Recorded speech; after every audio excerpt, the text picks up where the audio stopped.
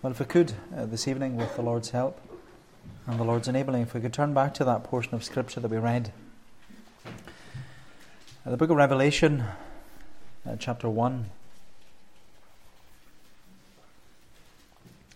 Revelation chapter 1, and if we read again at verse 4.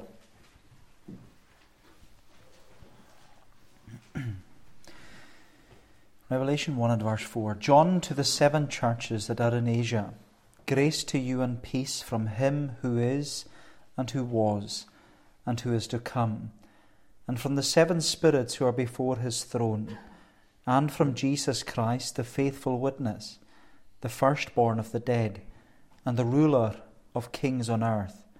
To him who loves us and has freed us from our sins by his blood, and made us a kingdom, priests to his God and Father, to him be glory and dominion forever and ever. Amen. I'm sure that you would agree that it's always nice when you come home and you see that the postman has been and you've got mail.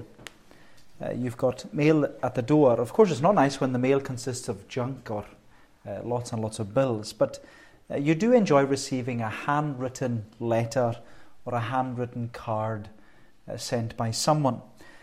Because in such a technology-driven world today, we don't really send or receive many postcards or Christmas cards like we used to. Because it's cheaper, as you know, to send a text or to write an email than to pay for a stamp. It's easier to wish a group chat a Merry Christmas on WhatsApp rather than just write individual cards. And I don't know, maybe it's just my generation. It's quicker to share our holiday with everyone on social media than send a postcard. But when you've got mail, when you receive something in the mail, you're touched that someone would take the time to personally put pen to paper and write to you. And that's what we see in these verses in the book of Revelation. Because when the Apostle John got mail while in isolation on the Greek island of Patmos, he didn't receive a letter from his family back home in Galilee. He received a letter from the throne of heaven. He received a letter, as we're told there in these verses, a letter from God, his heavenly Father, and his Son, Jesus Christ, and also the Holy Spirit. It was a letter addressed to the Apostle John, and it was a letter that was to be passed on and shared with the Church of Jesus Christ. And so this evening I just wanted to think about this introduction, the introduction to Revelation. We looked at the prologue last week, but we're looking at the introduction here this evening. And verses 4 to 8, they give to us, these verses are introducing the writer and then informing the reader. They are introducing the writer and informing the reader. So first of all, we see that these verses, they are introducing the writer. They're introducing the writer. We see there in verse 4, it says, John, to the 7 churches that are in Asia, grace to you and peace from him who is, and who was, and who is to come, and from the 7 spirits who are before his throne, and from Jesus Christ, the faithful witness, the firstborn of the dead, and the ruler of kings on earth, to him who loves us and has freed us from our sins by his blood, and made us a kingdom, priests to his God and Father. To him be glory and dominion forever and ever. Amen. If you were with us last week, you'll know that we were considering the opening 3 verses to the book of Revelation. I'm sorry the recording didn't work last week. My technological skills are awful. But last week we noted that the book of Revelation is not the book of Revelations, plural, but it's one long revelation.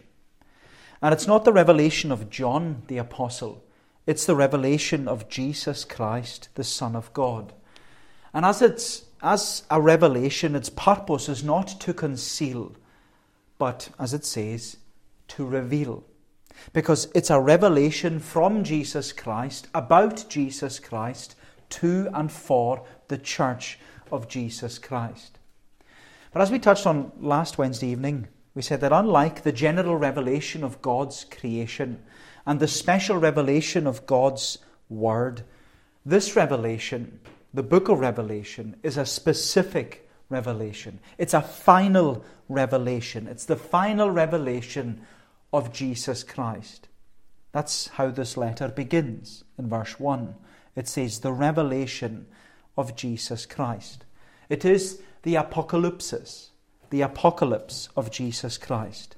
Which, as we said, that word apocalypsis, it gives to us the image and the illustration of God lifting the lid. He is pulling back the curtain.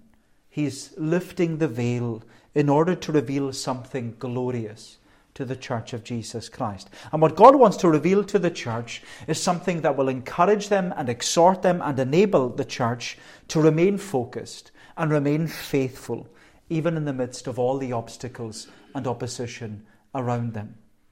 Because what's been revealed here in this final revelation, in this apocalypse, what's been revealed is not only the climax and the culmination and also the conclusion of this world's history, but also the fact that, as we said last week, Jesus Christ, He is the risen, ruling and reigning King who is going to return.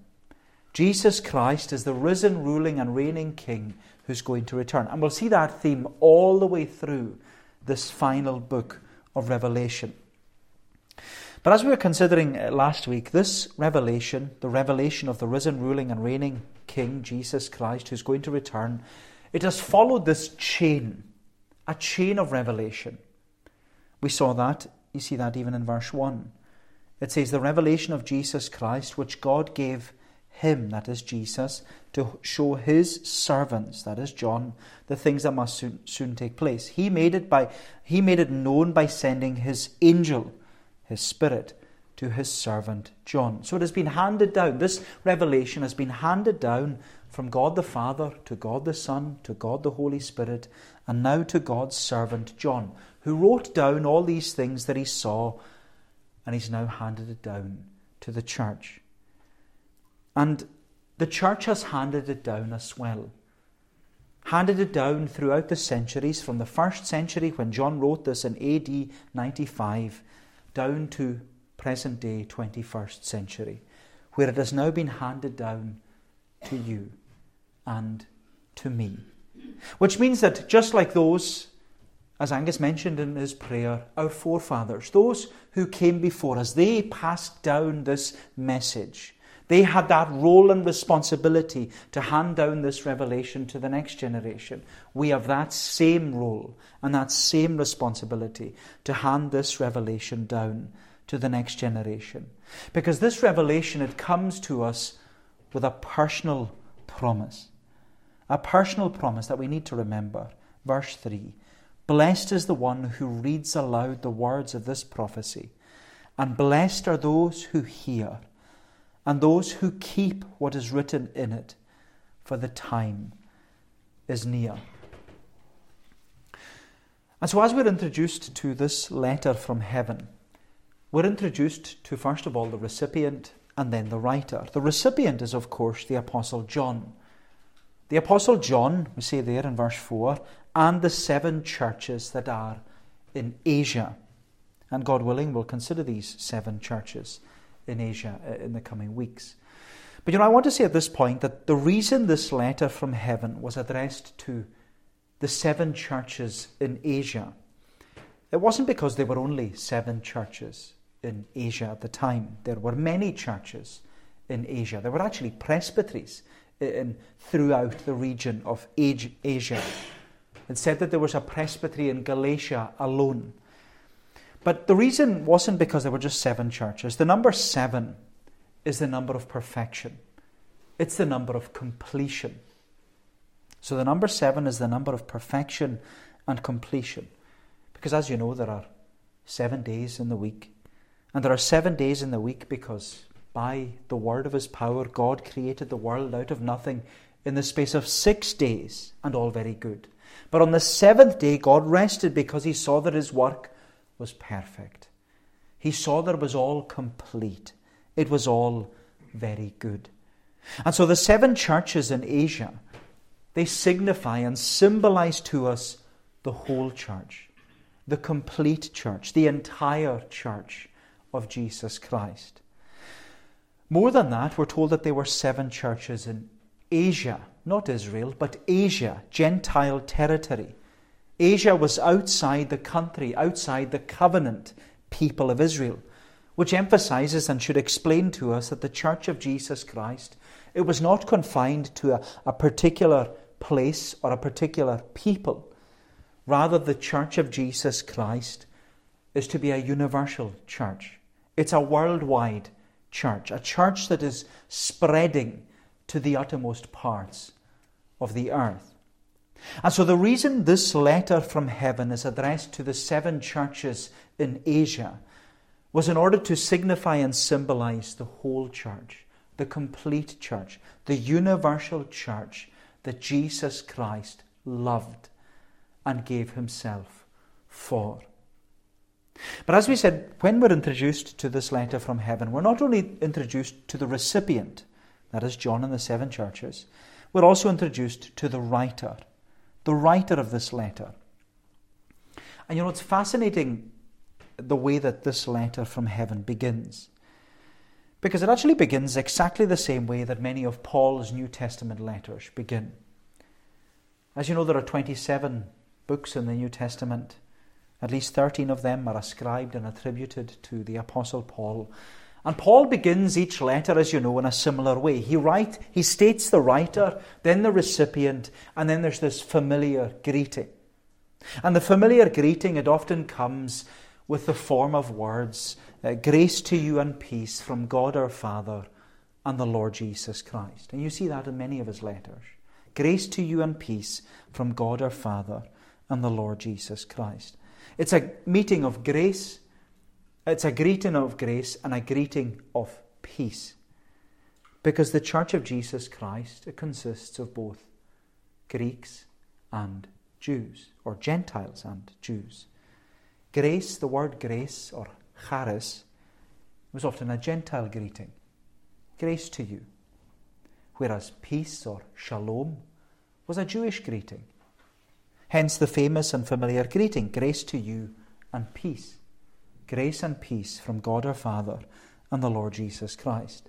But when the writer of this heavenly letter introduces himself, he doesn't use Paul's famous and familiar greeting. In fact, he doesn't even say that it's from God the Father, although it is from God the Father.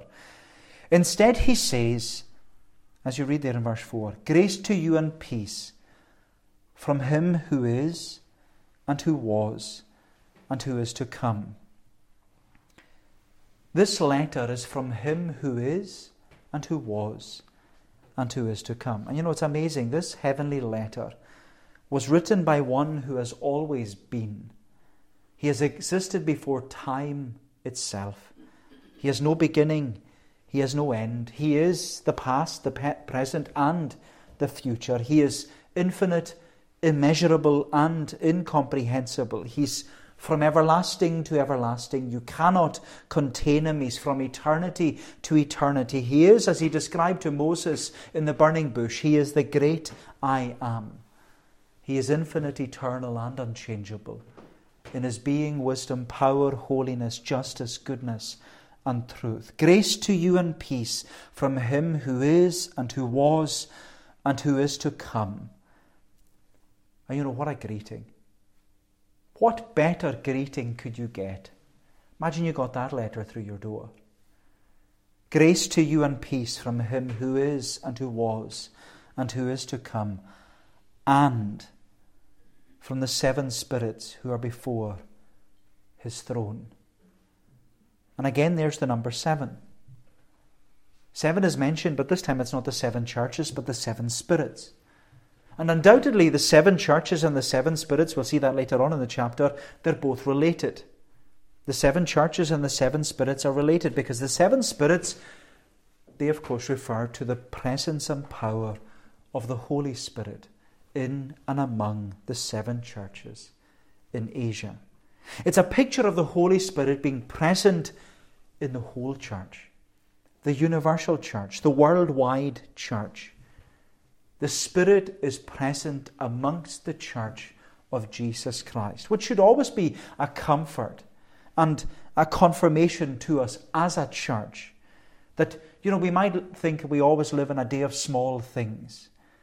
And yet, despite our flaws and our failings and our faithlessness, the promise of God's Word is that the Holy Spirit is still with us and still working in us. That's the Lord's promise. I will never leave you and I will never forsake you.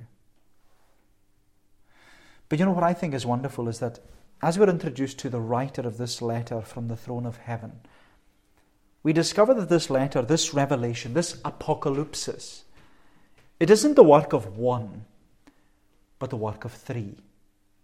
It's a Trinitarian letter from heaven that comes with this Trinitarian greeting. We mentioned last week that this revelation is a Trinitarian revelation. God's general revelation is a Trinitarian revelation. God's special revelation is a Trinitarian revelation. And God's specific revelation here in the book of Revelation, it's also a Trinitarian revelation. It's made up of God the Father, Son, and Holy Spirit. It has been passed down from one to the other. But we read there that it's from Him who is and who was and who is to come, which is God the Father. It's from the seven spirits in the seven churches who are before His throne, which is God the Holy Spirit. And it's also, we're told, verse 5, from Jesus Christ, the faithful witness, the firstborn of the dead, and the ruler of kings on earth. And it's interesting there that the Son of God is mentioned, Jesus is mentioned last in the list of writers. And He's mentioned last because He's the focus. He's the focus. He's the focus because the Father sent the Son, and the Spirit reveals the Son. That's the work of the Holy Spirit, to make the Son known, to highlight the Son to us. Therefore, the focus is on the Son, and the Son is revealed to us, we're told there in verse 5, as the faithful witness. He's the faithful witness. He's the faithful witness who testifies to the truth of God's character. He testifies to the truth of God's Word. He witnesses to the surety and the steadfastness of God. More than that, he affirms the promise of salvation, because he is, as we read there in verse 5, he is the firstborn of the dead. Following his humiliation on the cross at Calvary, he has been highly exalted. He's been given a name that is above all names. He's the firstborn of the dead. He's defeated death. He's conquered the grave. He's brought life and immortality to light through the gospel. He's the firstborn of the dead. More than that, he is the ruler of the kings on earth. Through his resurrection, he has put all his enemies under his feet. He is the King of kings and the Lord of lords. He is, as we see throughout this letter, Jesus Christ is the risen, ruling and reigning King who is going to return. And what an introduction, what a revelation, what a greeting. A greeting from the throne of heaven. It's a Trinitarian letter from the throne of heaven. But there's more, because we read in the second half of verse 5 and also verse 6, we read that there are others who are being described. Yes, there's God the Father, there's God the Son, there's God the Holy Spirit. The Trinity are present around the throne of heaven. But we're also told that there are others around the throne of heaven too. And they're there giving glory to God. They're declaring their doxology. It's the second half of verse 5. Their doxology, this words that give glory to God. That's what the word doxology means. To Him who loves us and has freed us from our sins by His blood, and made us a kingdom, priests to His God and Father. To Him be glory and dominion forever and ever. Amen. There's God the Father, there's God the Son, there's God the Holy Spirit, and then there's the saints in glory who are included in this introduction. The saints who are in glory are included in this introduction. What an introduction. What a greeting. And it should be an encouragement to us here on earth to read about those in heaven, to read about the saints in glory. I don't think we think about them enough. It should be an encouragement to what we often describe as the church militant, reading about or reading the doxology of the church triumphant, those in glory. It should be an encouragement to us because it ought to remind us, this doxology ought to remind us and reassure us of Jesus' promise to his church. His promise in John 14, I go to prepare a place for you, and if I go, I will come again and receive you unto myself, that where I am, there you may be also. And I say that the saints in glory are included in this Trinitarian introduction because this doxology, verse 5 and 6, this doxology, it's actually echoed throughout parts of the book of Revelation. Because when John is given that revelation of the throne room of heaven in chapters 4 and 5 and 6 and 7, he sees the saints in glory. He's given, the veil is opened for him, the curtain is pulled back. He sees the saints in glory and he sees them singing. He sees them singing that new song to the Lord. In chapter 5 they're singing, worthy are you to take the scroll and to open its seals. For you were slain, and by your blood you ransomed people for God from every tribe and language and people and nation. And you have made them a kingdom and priests to our God, and they shall reign on the earth. And even when one of the 24 elders questions in chapter 7, he says, who are these saints in glory? Who are these, and where have they come from? And John knows who they are. John knows where they've come from, and he says, these are the ones who have come out of the great tribulation. They've washed their robes and they've made them white in the blood of the Lamb. Therefore, says John, they're before the throne of God. They serve him day and night in his temple, and he who sits on his throne will shelter them with his presence. And they shall neither hunger no more, neither thirst any more. The sun shall not strike them, nor any scorching heat, for the Lamb in the midst of the throne will be their shepherd, and he will guide them to springs of living water, and God will wipe away every tear from their eyes. And you look at it and you think, well, what an introduction. What a letter to get from the throne of heaven. Now, time is going, but as you can see, there's so much in these introductory words from this revelation, this letter from heaven. As we said, these verses are introducing the writer, then they're secondly informing the reader. Introducing the writer and informing the reader. That's what we see secondly and lastly and briefly. So informing the reader. Look at verse 7. It says, behold, he is coming with the clouds, and every eye will see him, even those who pierced him.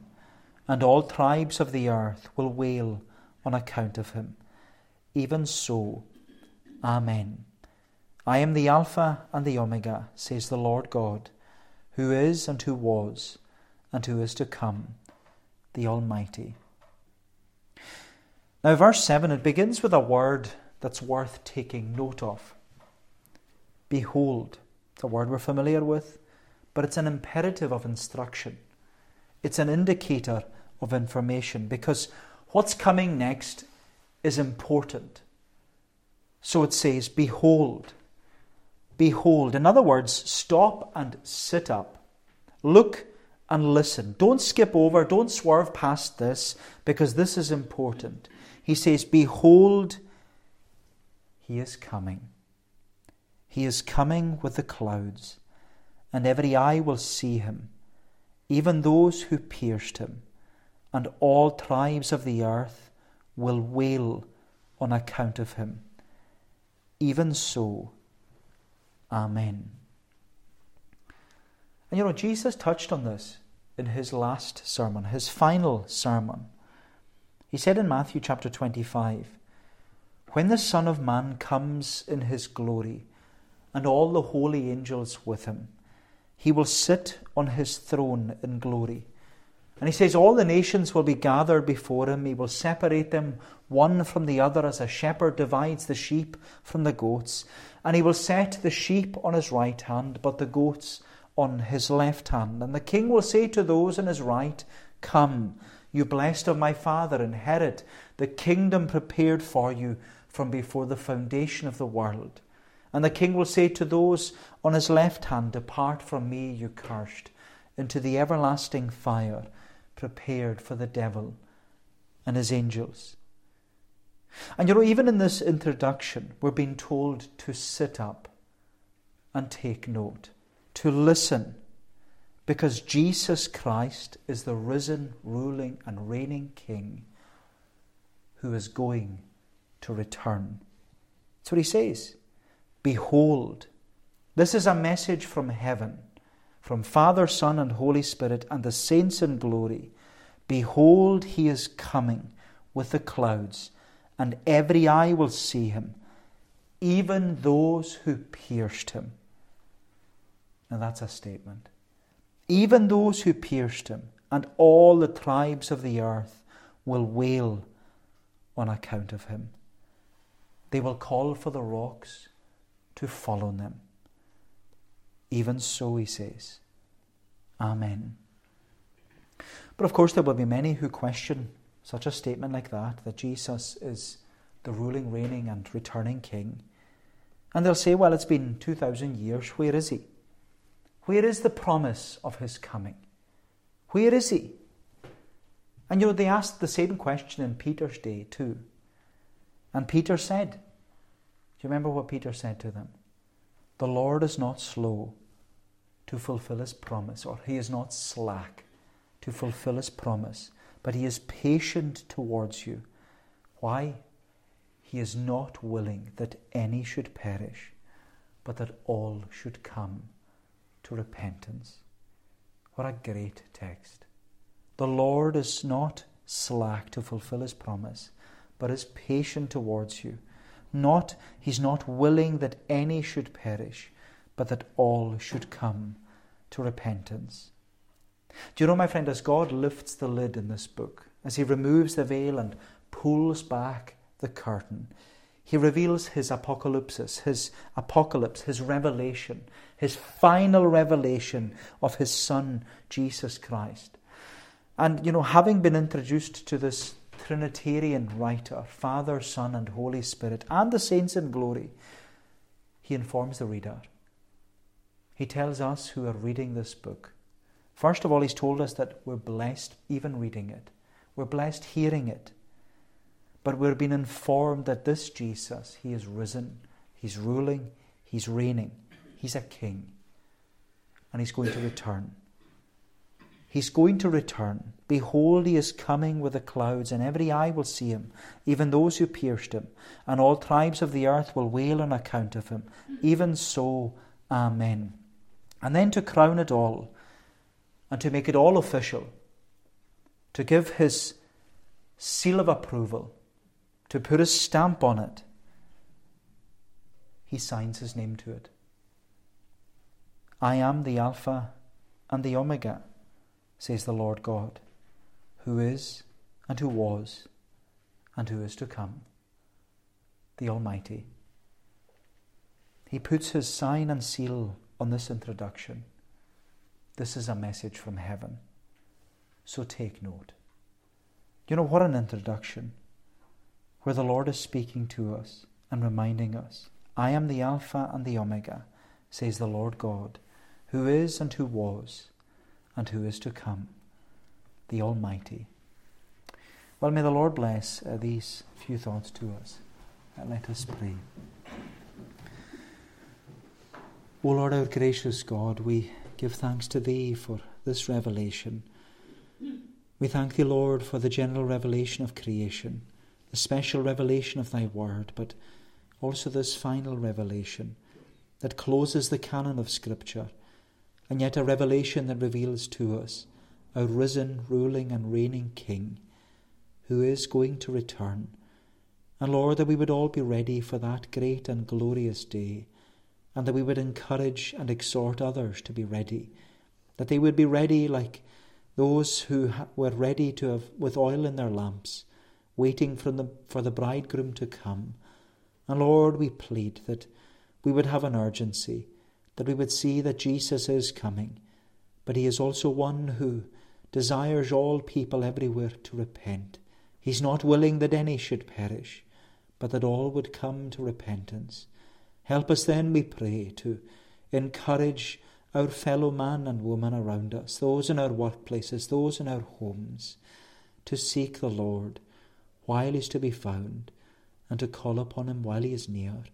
Bless, Lord, thy truth to us. Bless our study as we study thy word together, that Father, Son, and Holy Spirit would teach us and guide us and lead us, that thou wouldest have all the glory, and that we as thy people, that we would know blessing. Hear us then, we pray. Go before us. Take away our iniquity. Receive us graciously, for Jesus' sake. Amen. Well, we're going to bring our time to a conclusion this evening. We're going to sing again in Psalm 107. Psalm 107, again in the Scottish Psalter, page 384.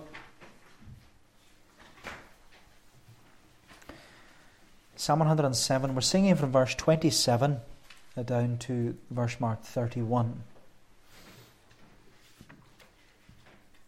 As I mentioned, Psalm 107 is a psalm full of testimonies.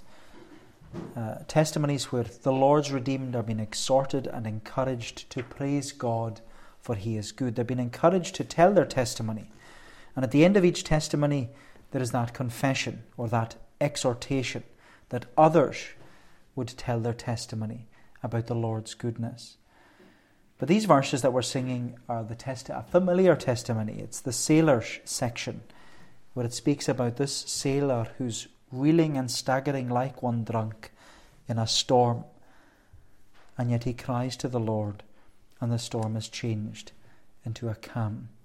And at the end of it all, his confession is, "Oh, that men to the Lord would give praise for his goodness then, and for his works of wonder done unto the sons of men." So Psalm 107 from verse 27 down to the verse marked 31. We'll stand to sing, if you're able, to God's praise.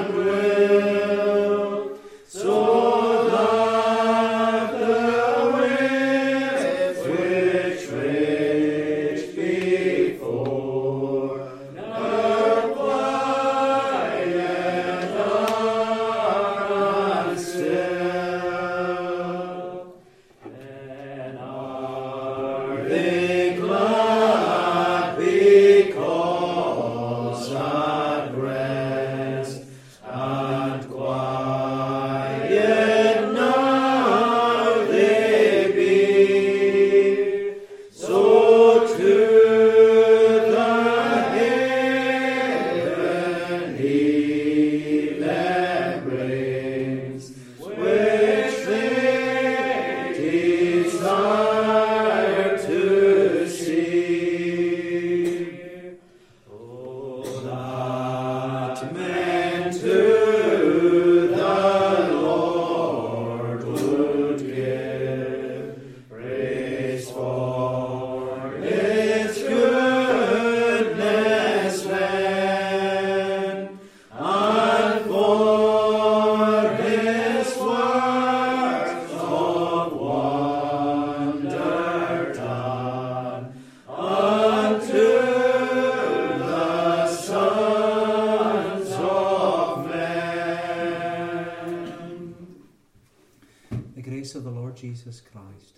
of God the Father and the fellowship of the Holy Spirit be with you all, now and forevermore.